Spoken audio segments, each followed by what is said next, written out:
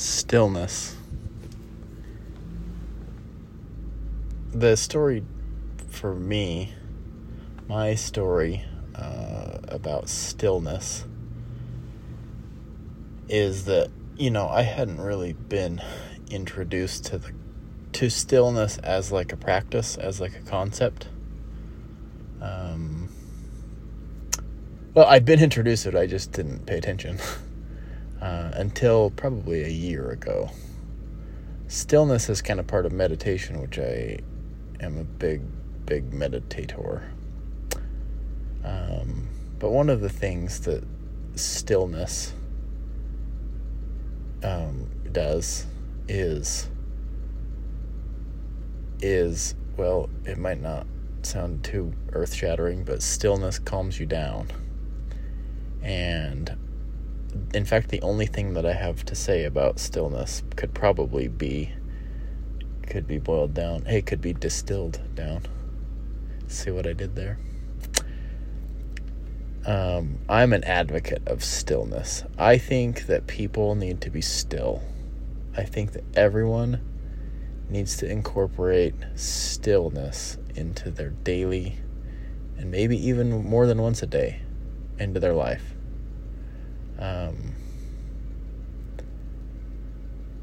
I think that human beings are meant to do a lot of movement. They're meant to work.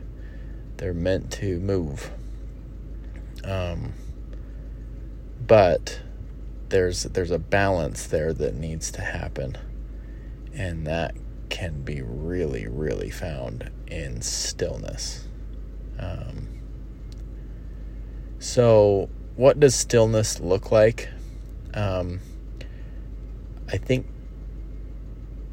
to make it as clear as possible, if you're anything like me, sometimes, or very often, your mind can bounce all over. And you might step back and realize, wow, just in the last few minutes I've been thinking about this, then that, then this, then that, and the neighbor's dog, and the lawn I need to mow, and I mean the list goes on, and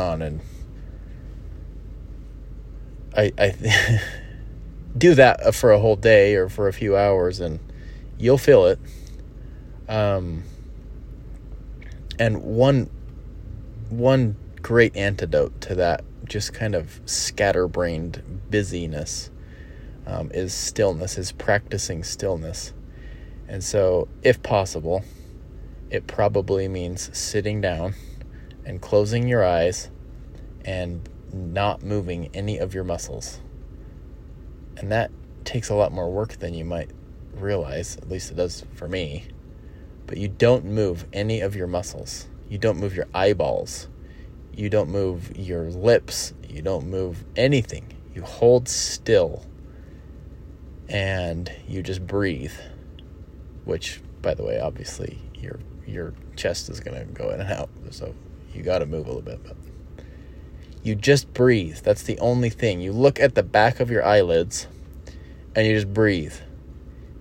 5 whole entire minutes of that, 300 seconds consecutively, will transform, will 180. You'll be a completely different person on the end of that. 10 minutes of it is unbelievable. I heard a story about Kobe Bryant, who we all have to agree was a decent basketball player, and also a decent, by decent I mean amazing, person. Someone was going in to interview him one morning and arrived at his office at 6:30 in the morning, and Kobe was sitting in there, eyes closed, lights off, being still. I thought that's really interesting. We don't have to look far to see that all the greats all have a morning routine. Not all of them, but they have a routine. They have a thing that they protect their mind, and they I think they do a lot of things, or I think a lot of them do things like practice stillness, meditation, and so maybe shorter than normal. But I am just a big advocate of being still, and I would recommend it.